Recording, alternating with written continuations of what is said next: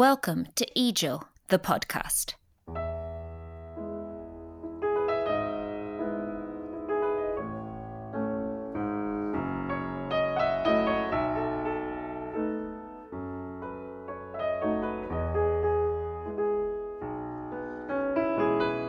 Welcome to EJIL, the podcast, a production of the European Journal of International Law. This podcast is a so-called EJIL Live, a discussion that accompanies the latest issue of the journal. Issue 31.4 is special for many reasons. One of them is that it is a veritable bumper issue in terms of book reviews. It has 3 review essays, 1 impressions essay, and 12 regular reviews.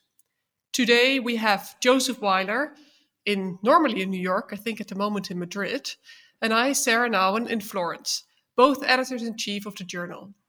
We are joined by the book review editor, Christian Thoms in Germany, and 2 authors who reviewed books in that book review bumper issue. Joining in Australia is Kate Storr, Chancellor's postdoctoral research fellow at the University of Technology, Sydney, who wrote The War Rages On, Expanding Concepts of Decolonization in International Law, a review essay of Jochen van Bernstoff and Philip Daan's edited volume, The Battle for International Law, South-North Perspectives on the Decolonization Era. Joining in Geneva is Fouad Zarbiev, Associate Professor of International Law at the Graduate Institute of International Law and Development Studies, who reviewed The Process of International Legal Reproduction, Inequality, Historiography, Resistance by Rose Parfitt. Christian, Kate, Fouad, welcome. Let's begin with the essence. Book reviewing. What's the point? Kate, you want to have a go? Sure, thank you, Sarah.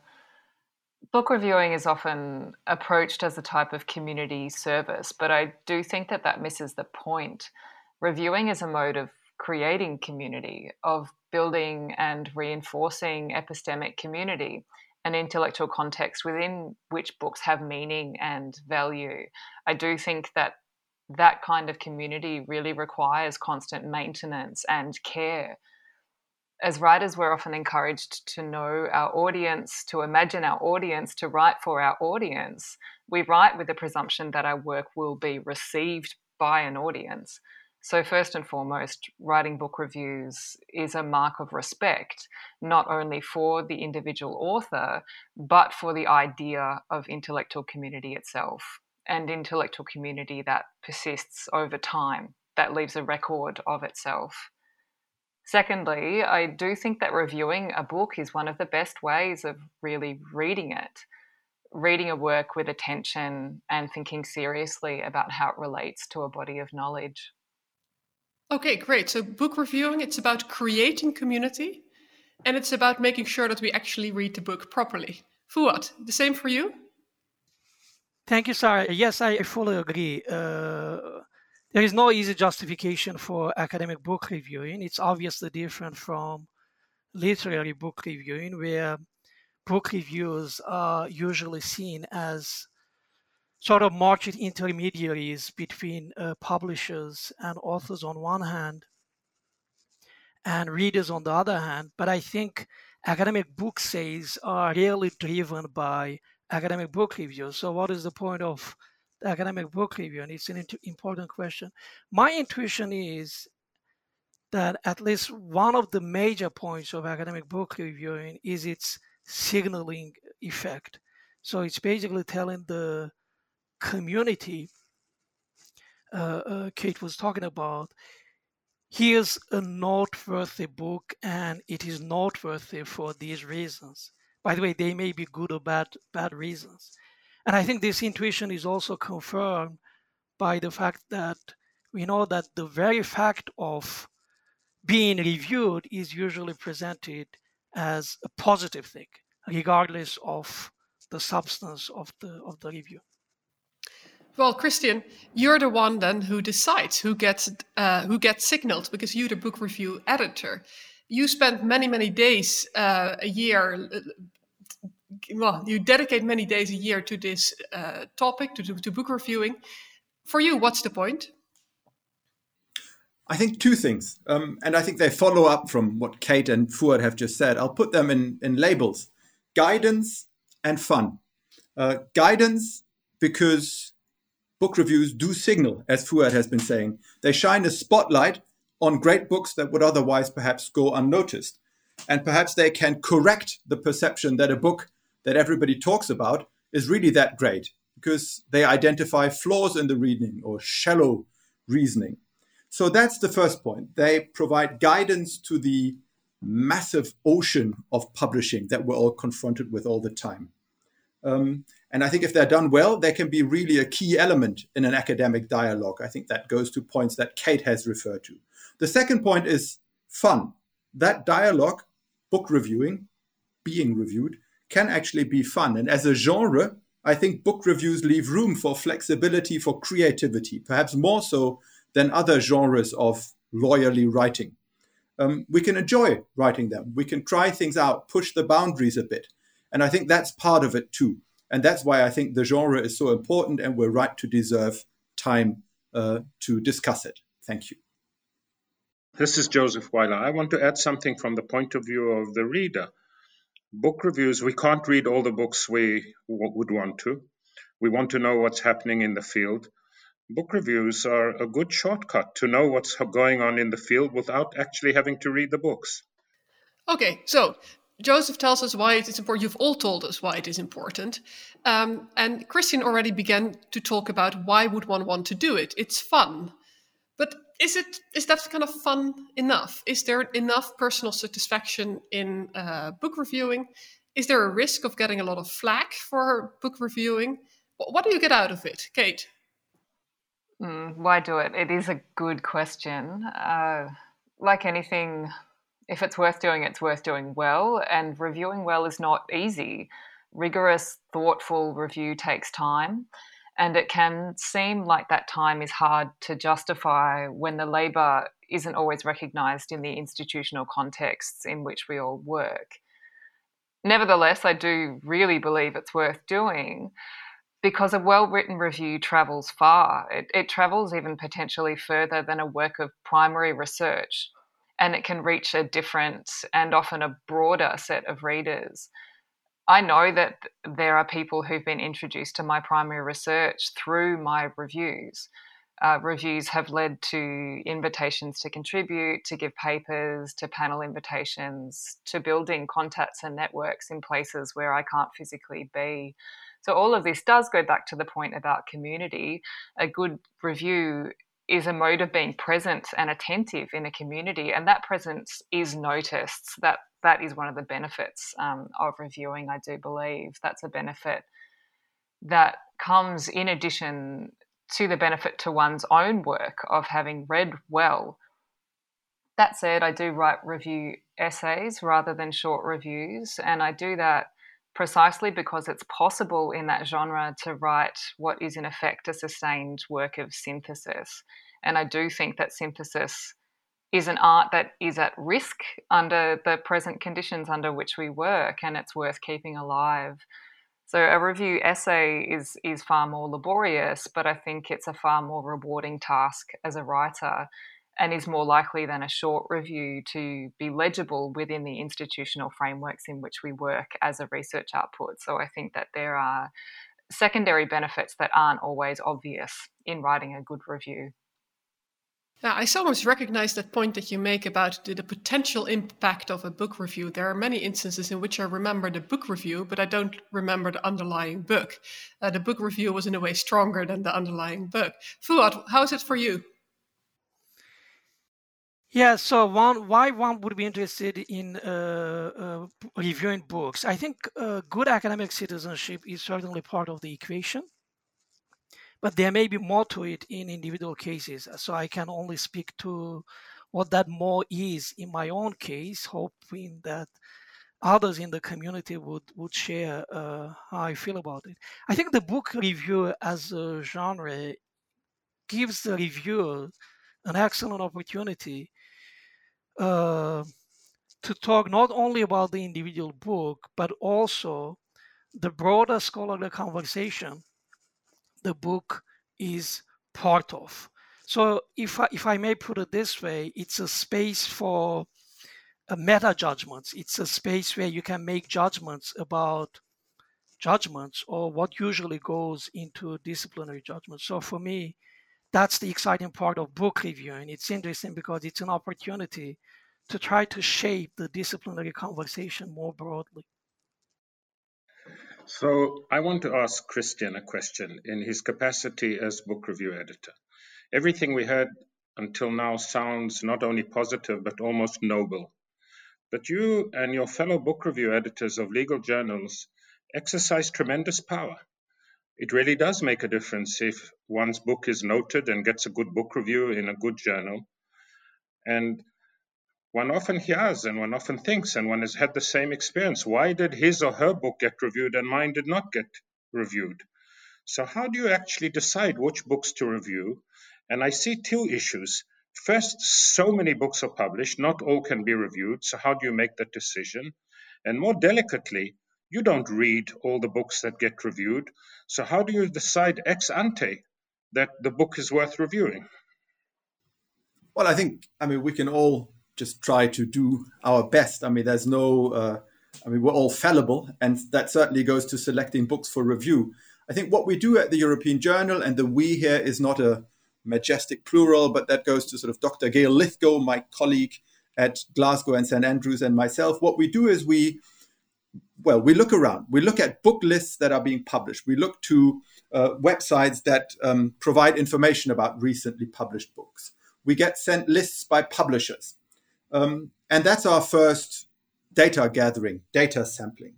We listen carefully when colleagues speak about books and say that this particular book had prompted them to reflect on this point, or that particular book was really bad. And we perhaps take note, and that goes to our information gathering. And then we look at this goes to the second part of your question, Joseph. Then we look at what is said about the book on the website, the blurb, the suggestions on why it should matter. And on that basis, perhaps not sufficient, but on that basis of information, we try to make a plausibility judgment of whether we feel that book has the capacity to enrich scholarship and should be reviewed. We're not infallible, no doubt, but we're trying hard, and we're trying to look around carefully before selecting books, because this is something that is perhaps peculiar for EJIL, and has been something that I've certainly been told from the beginning. It's about commissioning book reviews more than anything else, not just following self-selections or suggestions by authors who want their book reviewed and who press hard for it to be reviewed, and then the book review editor at one point gives in. So, following exactly on that point, is there anything an author can do to improve the chance of their book being reviewed without crossing that line of crass self-promotion, badgering book review editors, etc.? In response, I probably fall back on the noble, naive part of our responses from the first round.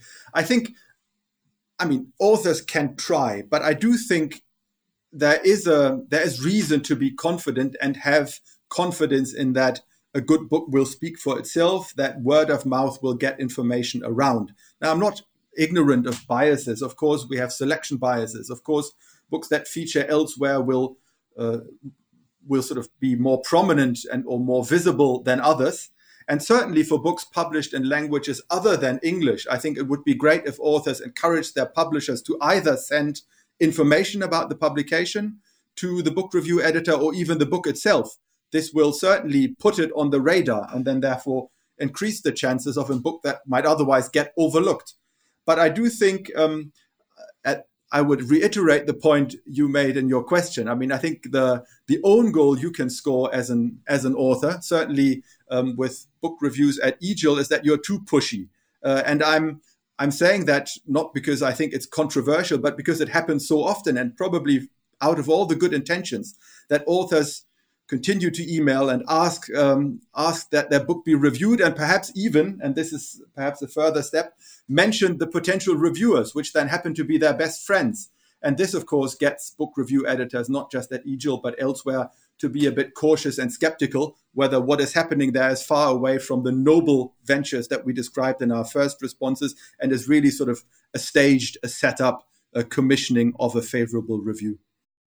So I'll follow up on that answer as well. how do you prevent friends reviewing friends? Now, of course, if somebody says, please ask X to book review, a red light would go on. But most of the time, we know each other, etc. So when I've been asked to book review, very frequently it's somebody, the author of which I know. So there's also here, it's a kind of quite a delicate judgment you have to exercise. And how do you prevent enemies from reviewing enemies? Somebody who's angry about a previous book review and now he's going to trash the author, etc. What's the mechanism of EGIL to prevent that kind of conflict of interest, by either positive or negative? I think there are two mechanisms. And the first is at the selection stage. That's what you've been referring to. I would think of it as almost a due diligence check. I hope we avoid those concerns. We're asking potential reviewers that we approach to be clear, to almost declare conflicts of interest, whether they've been on the same faculty, whether they are the author in conversation with whom a book has been written, or in disagreement with whom a book has been written. And hopefully, so we appeal to the judgment of the reviewers and put very clearly on our website that we don't want those sorts of reviews by friends or foes.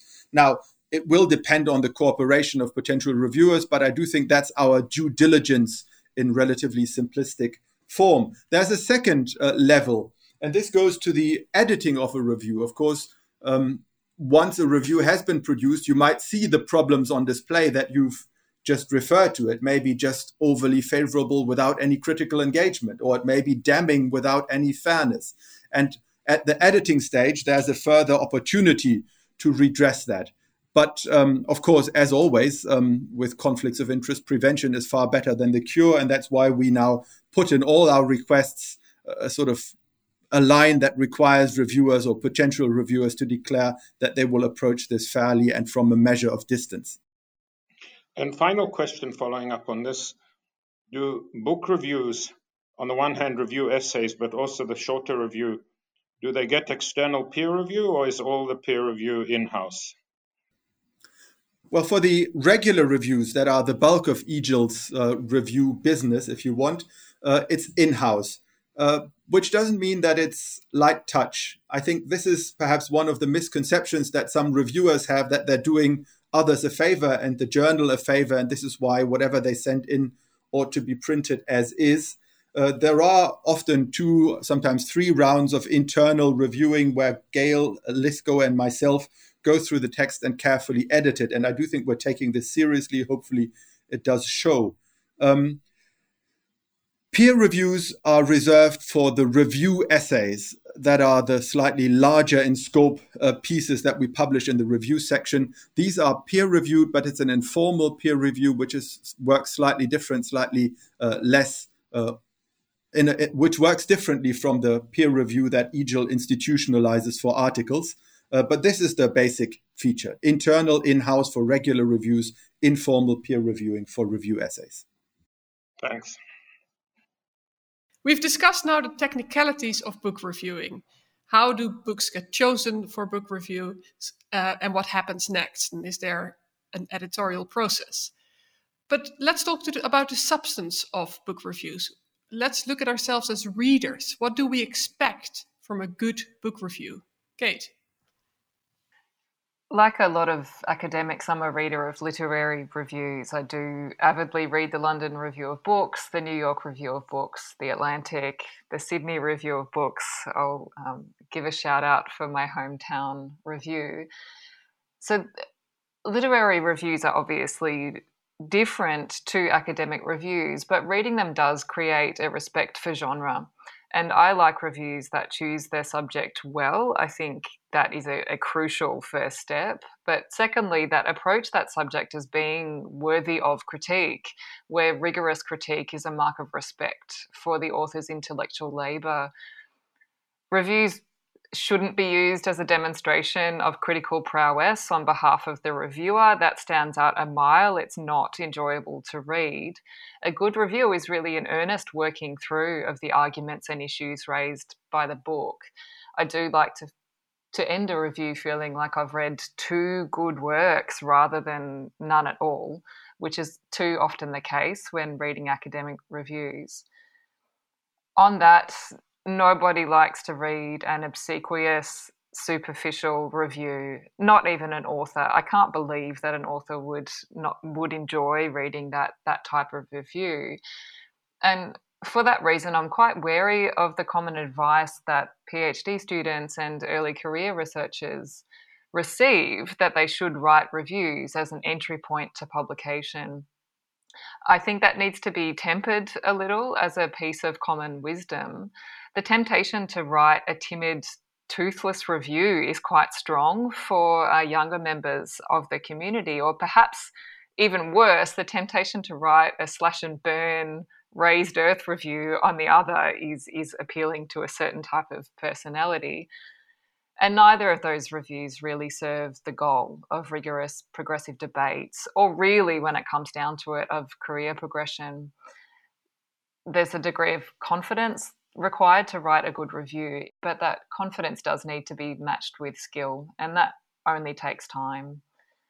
So I like a rigorous review that neither sees criticism as critique that is deserving to be read, and that takes a position that doesn't adopt a timid and, in the end, unedifying approach to the primary work.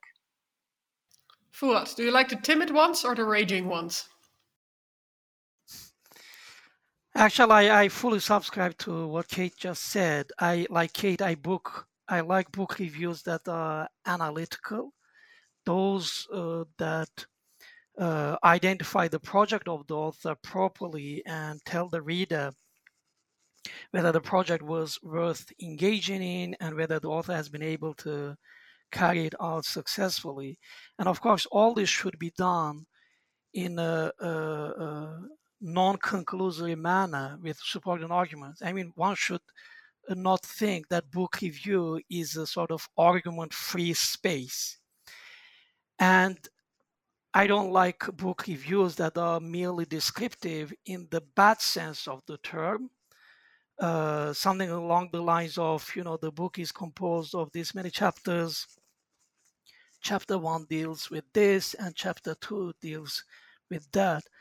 I mean, maybe in the old days, that kind of reviews had a point, but today it's difficult to see the point because, the table of contents of the books may be consulted on the publisher's website or on Amazon. So I think book reviews are expected to be analytical. I differ a little bit, and I refer here not to the review essays, but the standard 1,000, 1,200 book reviews. And there I would like to have 70% what the book says, and only 30% what the author of the book review says. Because I don't look at websites of publishers. So very often my first encounter with a book is in a book review. And most of all, I want to know what the book is about, how the subject is treated, etc., and then have some critical engagement. I'm talking about the shorter book reviews. But Christian, to you a question now, just on this theme. As somebody who has one foot in Europe and the other foot in the United States, I have very long legs. There really is a difference in style.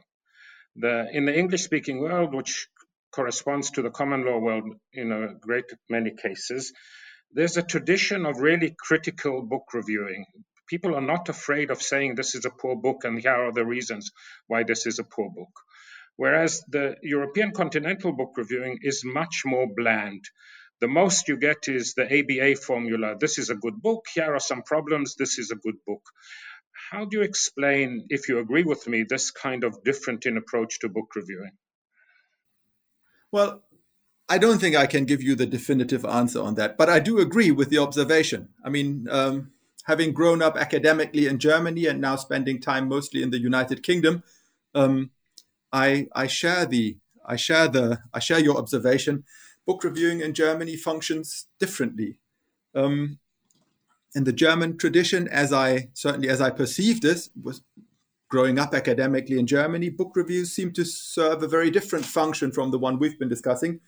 Getting books for free for younger people, where books cost a fortune, perhaps acquainting yourself with standard works and sort of as a rite of passage, demonstrating that acquaintance, but not the sort of critical engagement or serious working through of arguments that Kate and Fuad, and to some extent I have spoken to now. So it's a different tradition, at least in the mainstream law journals of reviews. They serve to highlight titles, but much less critically to engage with them. Why is that so?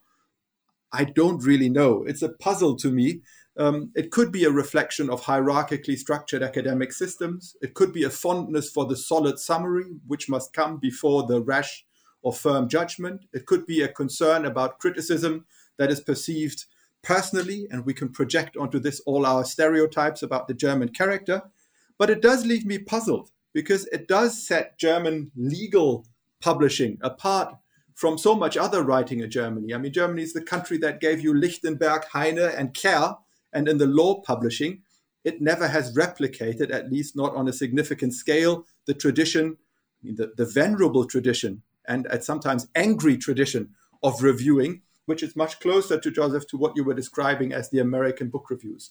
So I'm left with this observation, hinting at a few potential grounds for it, but above all, regretting that in German legal scholarship, there's such an absence of regard for the book review in the way we've been describing it.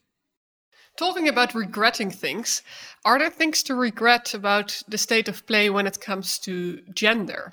Is it the case that, and I'm talking empirically here, that we're reviewing more books authored by men than by women? How does that feature into the selection for review? And how does this feature in the selection of reviewers and actually the contents of the reviews? That's many questions. I think the short answer is it does feature. It cannot be ignored. We're operating in a market that remains in many ways gendered, and perhaps as review editors, we're trying to work against that, but we're also constrained by it. So the historical dominance of male authors is perhaps waning, but remains visible if you look at the publication lists that serve as the basis of choices about books to be reviewed. I would hope that we make an extra effort of ensuring that books written by female authors are reviewed. In recent issues of the European Journal, we've hopefully succeeded. In the recent one, the rate is around 50% if we're looking at the books that are being reviewed. But it does remain a constant struggle because the percentage of books authored by female authors is lower than that authored by male authors, at least on average. I think the same is true, Sarah, for reviewers. We've tried to make an effort of having among the reviewers a 50-50 balance of female and male authors. We have occasionally succeeded, but it's fair to say that perhaps due to COVID, I cannot really give precise causality links here, but perhaps in the most recent issues, we've struggled.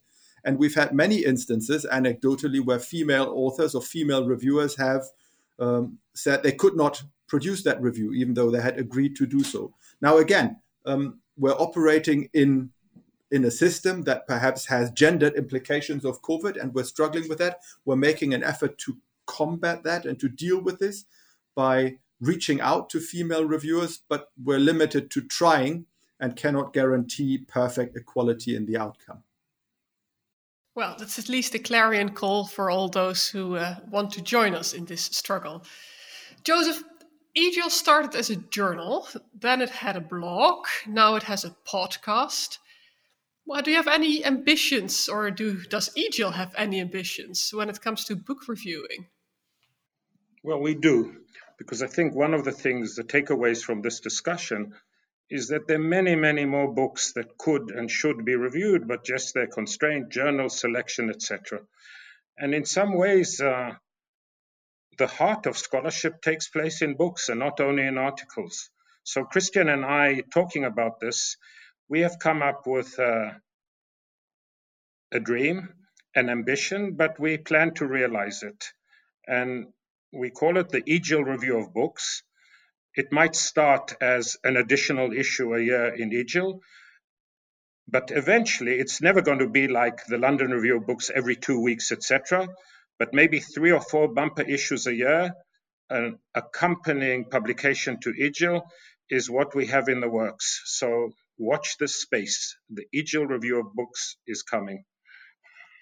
Well, that's a great note to end on. Thank you, Fuad, Christian, and Kate, and thank you to all those who were listening for joining us. Watch this space, but also continue listening to this podcast. And for more EJIL podcasts, visit ejiltalk.org and ejil.org.